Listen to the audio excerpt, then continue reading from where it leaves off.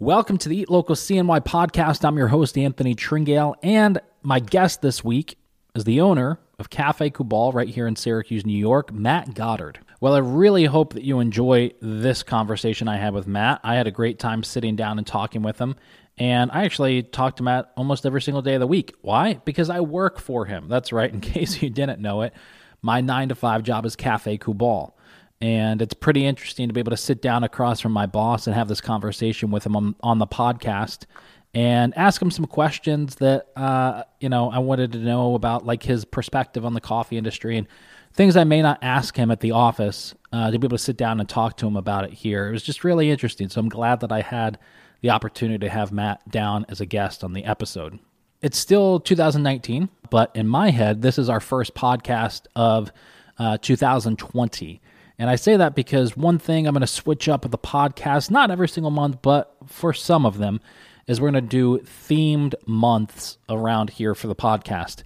And so what I mean by that is, for example, the month of January is going to be all coffee roasters, all local coffee roasters here in Central New York.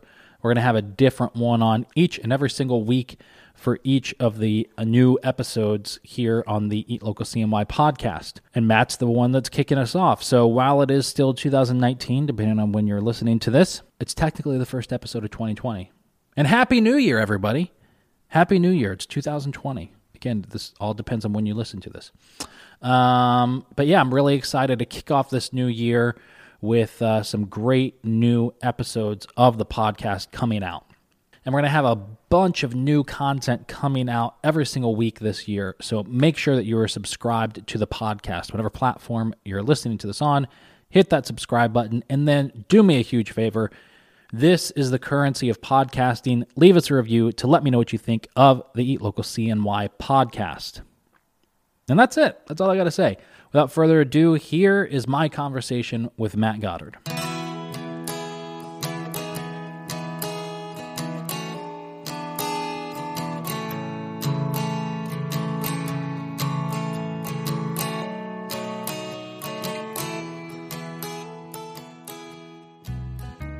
All right, so we're sitting here with Matt Godard, the owner of Cafe Kubal. Hello. Hello. How you doing, Anthony? Good. And most of the people that follow on Instagram, because I'll say it and stuff like that in some of the stories, but full disclosure, I work for Cafe Kubal. So I don't know if you knew that. No, I'm just kidding. But they say that I should get to know my employees better. So it's good to know that. What was your name again?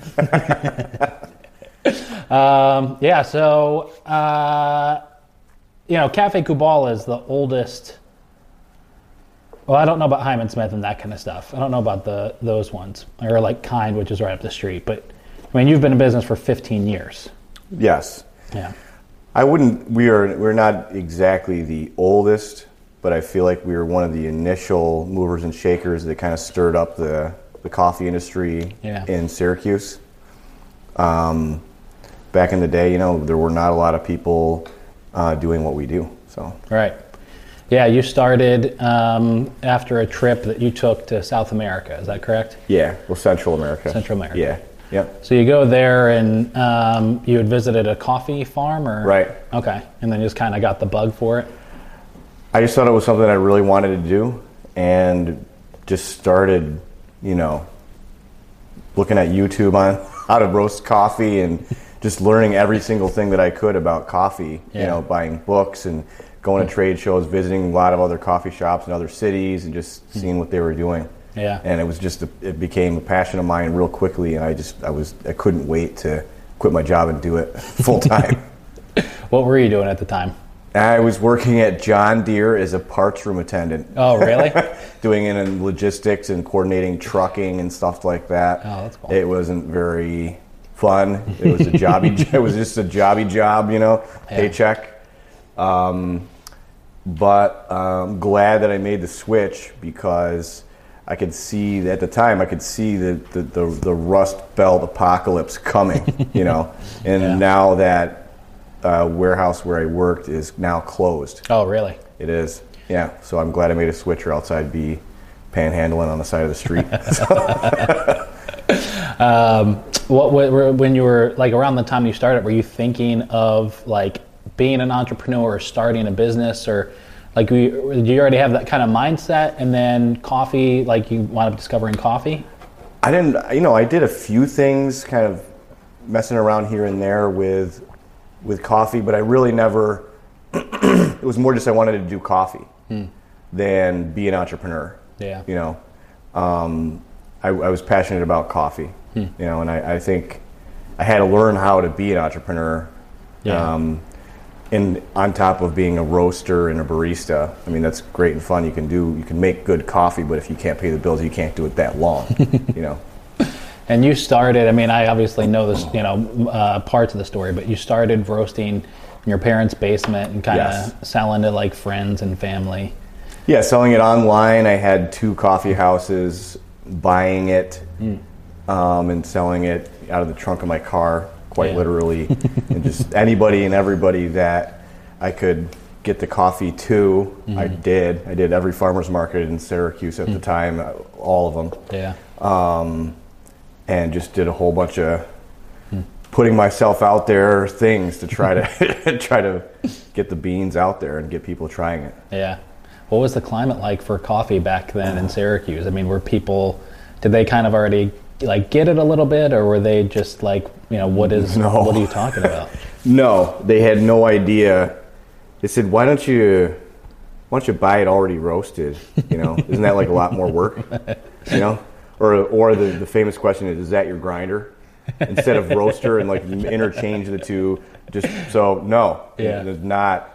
So when I first opened up Eastwood, I put the roaster right in front of the window. Had all these pleasant smells of the roasting coffee wafting out into the streets and everything. And it really was an odd kind of location because it was sort of a blue-collar neighborhood. Yeah. A lot of the residents were tradesmen and just working class. Just what is this fancy coffee stuff, and why you charge so much for it? But I was confident that if I could just explain it and get people to try it, then they would see the difference and understand why it's better than going through, whatever big box chain was around at the time. Not and better than making Folgers at home or whatever, and doing coffee in a different way. Yeah, I mean, you had to have been one of the first, like, I guess I'm sure third wave, that terminology existed back then, but you had to be one of the first ones doing that here.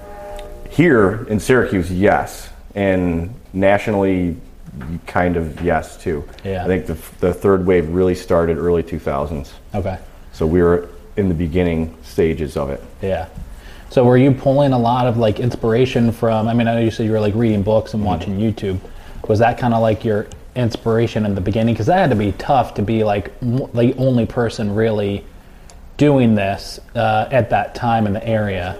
Yeah, in the area, it's amazing, but I did have some friends that I made through coffee, and other people that were doing it similarly that I got to know that were not local in Syracuse, but went to all of the same trade shows, and we started an online forum where we just knowledge share with other people that are kind of pioneering the coffee industry in their respective hometowns and things like that. So the internet did exist back then. I know it's such a long time ago, but actually, it was right after Al Gore invented it. I know. I was thinking when you were saying you were going on YouTube, I'm thinking like, how many did they have YouTube then? How many coffee channels existed back then? I mean, now everybody has a YouTube channel, but right. It was less, but still some. Right. So Cafe Vivace in Seattle and Intelligentsia in Chicago all existed in 2004. So yeah. Is that kind of like the mecca for coffee, is the West Coast? I think a lot came from there. And I think if you really want to go back really far, the coffee mecca would be Ethiopia, where coffee was first harvested. Yeah. But coffee's interesting like that. I guess it can infuse itself into a culture, and it has infused itself into many cultures, and it's become, you could say that the mecca for coffee would be Boston, and during the Revolutionary War, where they started the Boston Tea Party. A patriotic thing to do would be to drink coffee versus tea. Really? And then you can go back to the Dutch East India Trading Company, where the first coffee beans were smuggled out of the Ottoman Empire. That's wild. You know, and then into the Dutch East India Trading Company, and it broke down their global monopoly. But coffee has a way of being pervasive and infusing itself into culture. Yeah. In any way, culture. I mean, why can't Syracuse be the mecca of coffee now? Yeah. Right. Yeah. I mean, it really does take somebody who's going to not just kind of look in the area and try and like compete with others in terms of like what they're doing, but somebody who can kind of look past that and kind of look to what's bigger and grander. And I mean, that's the case with, you know, really anything. It's really easy, even for me with this, super easy to kind of look at others that are doing something. Like for me to look at Syracuse.com all the time and be like, well, all right, how can I beat them? But I get if that's like the bar, then, you know, nobody's really going to go anywhere. I always thought with entrepreneurship and starting a business, you're competing against yourself. You know, you do have other businesses that are nipping at your heels and they're coming after you because not everybody thinks like that. Yeah. And you kind of have to play, you know, be defensive on certain things at certain times. But your daily routine really needs to revolve around how can I make myself better? How can I make my company better? How can I make my product better, my service better, my customer experience better? And that's just one of the tenets of our whole mission, is what we do. Yeah. So today that you've got 7 cafes, and you started in Eastwood with that first one. Right. And how many years were you there for? Like 7 years? Right. Before I opened my second shop. Yeah. I didn't open the second shop, Salina Street, until December of 2011. Okay. So I kind of sat pat, tried to save up money, figure out what the heck I was doing. It took me a long time to get a following. Yeah. You know, I had some following, but enough of a following where I could reliably pay my mortgage and feed my kids. Yeah. You know, it took a lot of doing a lot of hours. I would work very regularly from 5:30 in the morning till 7 or 8 at night, 6 days a week, and do the books on Sundays. Yeah. So it was really rigorous, and I don't think, if I had to do it all over again, I don't think I could. I don't think I have the... Yeah. Although maybe I know a little more. Maybe I could compensate for my errors, but I don't know. Yeah. But it is kind of a weird thing to be in, because like in one regard you look at it as like, well, I'm not a restaurant, so I don't really have to kind of do the same thing. But coffee is challenging for those hours, because not only do you have to hit people when they're going to work, but especially back then, you know, 15 years ago, 10 years ago, I feel like the coffee house was more of kind of like even like a nighttime gathering place. Right. You know, I don't know how much of it is still like that, but I'm sure there's some that are. Yeah, there was a coffee house initially that sort of served as a little bit of my inspiration, called Happy Endings, and that was in Syracuse downtown. Oh, okay. Currently where Funk and Waffles is. It used to be right there. Oh, really? Way back in the day in high school, we would go and hang out there. They would have live music and open mics and different sorts of art going on there and on the walls and everything. But I didn't want to be out at night, because I had already been been in the restaurant business in one way, shape, or form since I was 15, 16 years old, washing dishes, but I knew that it was kind of a racket, and I wanted to stay away from the nighttime, situation where, I had kids, and also I wanted to be home at night versus out at night, and I think being in the cafe business, going early morning during daytime, and that was a newer type of model. Fast casual concepts were really picking up a lot of steam then. Yeah. So it worked out. It worked out okay. Yeah. What do you think caused the? What do you think caused the shift in the typical coffee shop from that kind of place where you would gather more at nighttime? Because most coffee shops around here close at like 6 or 7 o'clock. At like the latest, they're open until 7. Right. And it just doesn't seem like the same. Back in the day, you'd find an open mic or a poetry reading or whatever happening in coffee shops, and now you don't really see that anymore. Right. I think there are different vehicles for art now, where they don't have to be at least in Syracuse, I see different, well, like this Dell Event Center right here. Yeah. And different, like, methods for art to get out there. Yeah. That didn't have to rely on, like, the whatever Bohemian coffee house where, like, 9 people come at night, it's more efficient for them. So that kind of went away. And then the other shift was just the fast casual concept, the fast casual revolution and food service across America really was coming already.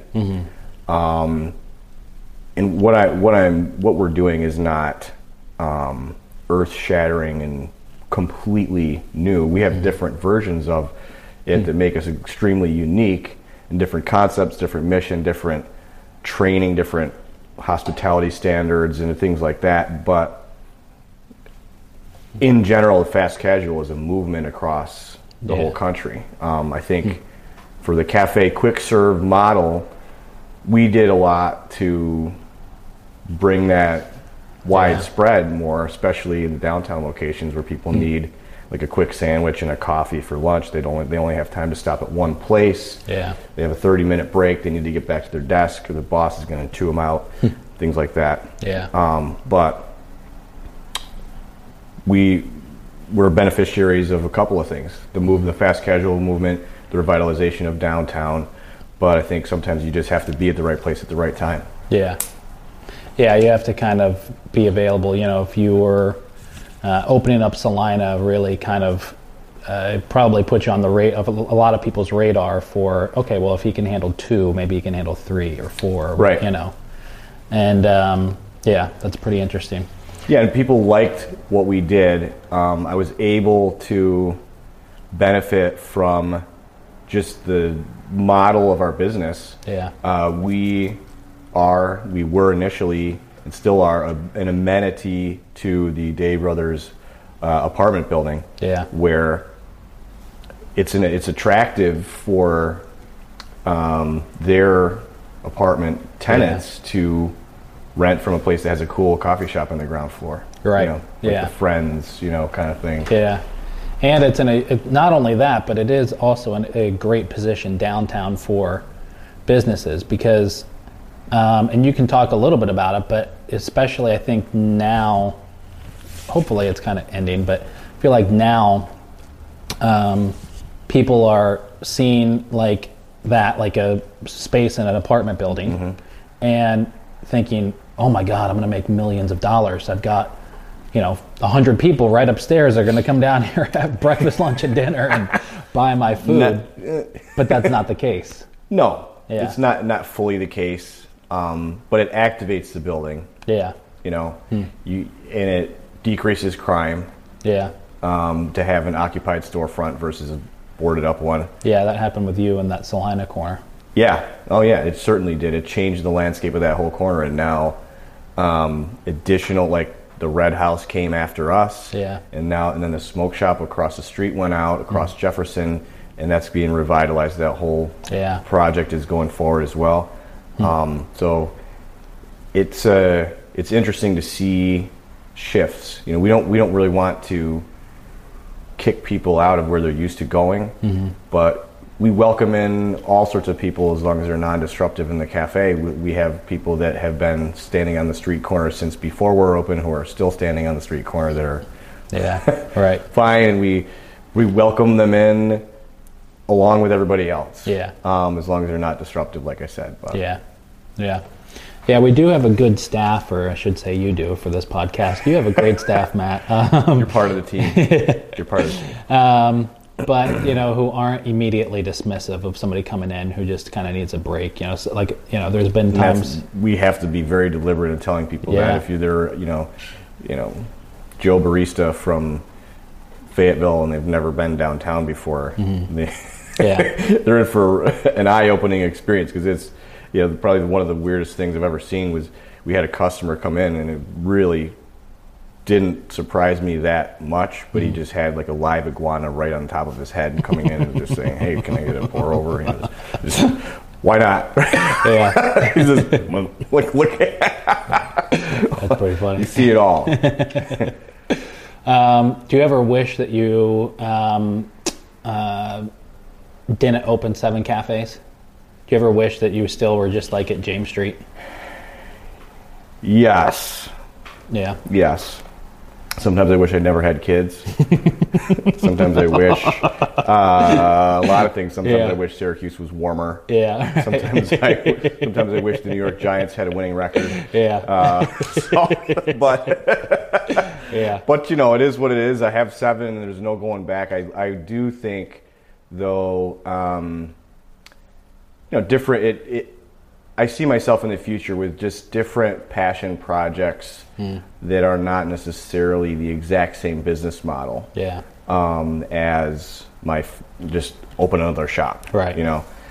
Not that the shops aren't interesting. They're extremely great. I love all the shops that I own and love going to them. Love seeing people made happy and awake, and I love to watch the interaction of people meeting, and neighbors not seeing each other for years and then seeing each other again in the cafe, and how that brings people together. But sometimes I do wish it was just me and my t-shirt and my roaster and just doing that. But also I'm realistic and know that my kids have to they always want new Jordans or whatever, and just they're going to school, they're going to college.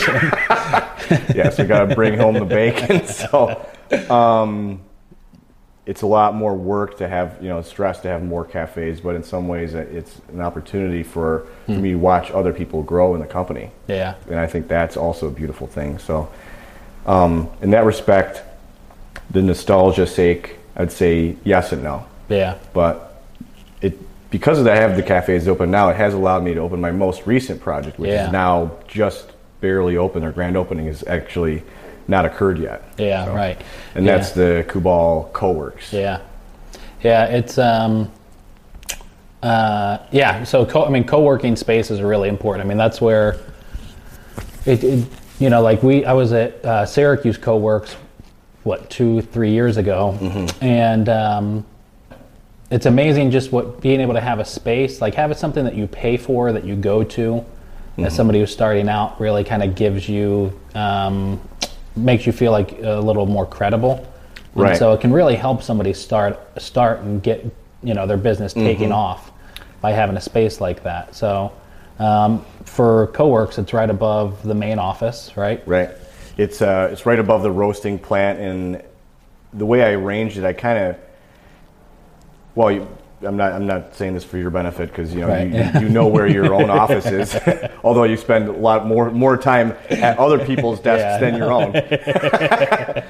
But I put my own staff kind of right adjacent to the co-working space, because I'm trying to extrapolate our company culture and parlay that for other people's benefit, so they can learn from it, from our established culture and how we roll as a company. We sit at our morning coffee meetings. That's the thing that I go to. So what we're trying to do is to create an environment that, like you said, will help people get off the ground and be more credible and established.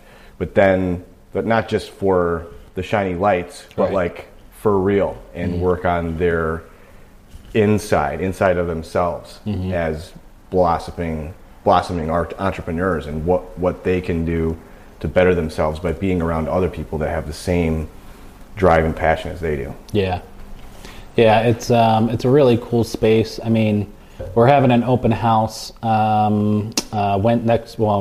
Actually, this podcast is coming out the first week in January. You're going to be the first episode of the new year. Yeah, well, our grand opening will be the 9th. Yeah, okay. January 9th. And I mean, for people who are listening who are interested, so mom and ma'am all come on. No, I'm just kidding.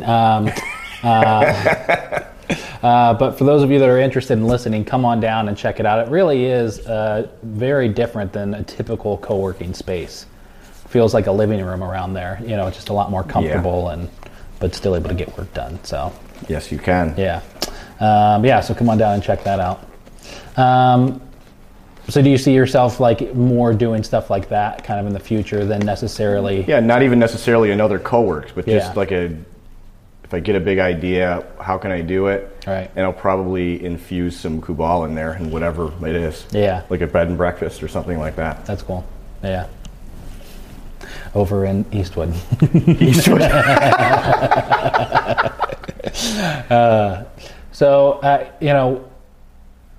Eat local CNY is still nothing. So I'd like to say things like that before I make this next statement, so I don't seem like still a tool. Nothing. In other words, like they're Sell really yourself short, man. Well, I mean, you got a good thing going here. Yeah, but I'd like to always think that it's nothing, so that way I don't ever think that I've arrived or done anything significant. You do what you got to do. Yeah. But I do know that like I couldn't just stop doing Eat Local CNY today if I wanted to. Like there's still there's collateral damage from that. Like I have clients, I'd have to go help them find somebody else to do their marketing and yada yada yada. Right? Was there ever a point when you had started Kubal that you kind of had that same feeling like, all right, the ship has sailed, I can't just call it quits now if I wanted to do something else? Oh yeah. Yeah, for sure. Yeah, and there are definite times where my enthusiasm has wavered. Yeah. And sometimes you have to make major life changes in order to reinvigorate yourself, or just change your habits, or do something. Go to a trade show, just take a break, or whatever. Take a step back and look at it from big picture. Yeah. I think there are a lot of things you definitely have to do or that I've had to do throughout the years. Seems like every, you have little moments of like, I feel trapped in this. Now I have no choice but to do this because I probably can't hold down a real job now because I'm used to being the boss and I'm used to doing Matt's stuff instead of anybody else's stuff. So I think it might be better for me to stay doing it. Yeah, for sure. Yeah, that would suck. That would totally suck. Yeah, 15 years of being your own boss, then having to go back. What do you mean I'm late? Yeah, that's awesome. You're fired. No, wait. Oh, wait. I can't do that anymore. So what do you see as, if you had to take a stab, is kind of my last question. If you had to take a stab in the dark at what do you think is the future of the coffee industry in our area? What would you think that is? I think that the future of the coffee industry is going to be more people more knowledgeable about coffee, more and more so. And being able to have really good micro-roasted, fresh, third-wave coffee, lot more widespread than it is right now. Okay. The market share in the coffee industry for our specific niche in terms of percentage of cups of coffee consumed per capita per day is about 4.5% right now. Wow. So I see that as such a widespread opportunity to share the knowledge and benefit and taste of good coffee. Not only is it better tasting, it's better for you. There are fewer pesticides, etc., in the coffee that your local roaster will have versus a big box, soil exhausted, harvest coffee and things like that. So I see that as just becoming more and more popular. And this is only the beginning. Yeah, that's cool. Well, Matt, thanks so much for coming down and taking time to be on the podcast. Of course. Thanks for having me on.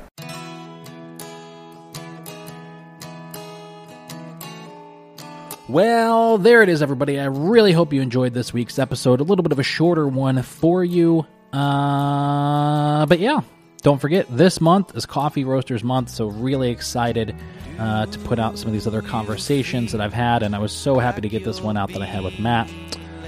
Again, do me a favor, hit that subscribe button, leave us a review. If you ever want to see the video version of the podcast, we record them and put them up on YouTube and put clips up on Instagram, so make sure you're following Eat Local CNY over on Facebook, Twitter, Instagram, Snapchat, YouTube, TikTok, LinkedIn. Everything's at Eat Local CNY. You can find us online at eatlocalcny.com.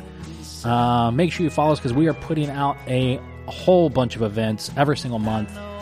So make sure that you're staying up to date on where we're going to be and what we're going to be doing. And a special thank you to the band, actually my cousin. That's right, Micah Peterson, band Second Son, for providing our music for today's episode. And you can find the band Second Son on Bandcamp. Just head over to bandcamp.com. That's bandcamp.com. And search for Second Son and the Rain Dogs. And a special thank you to Second Son and the Rain Dogs for providing the music for the podcast. That's it, everybody. I will catch you at the next episode. I hope I find you.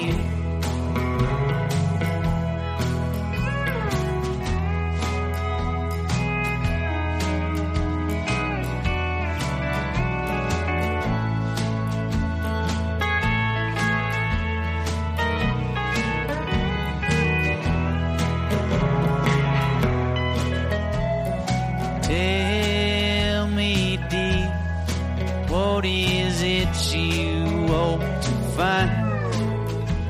Is it something true, or just another lie?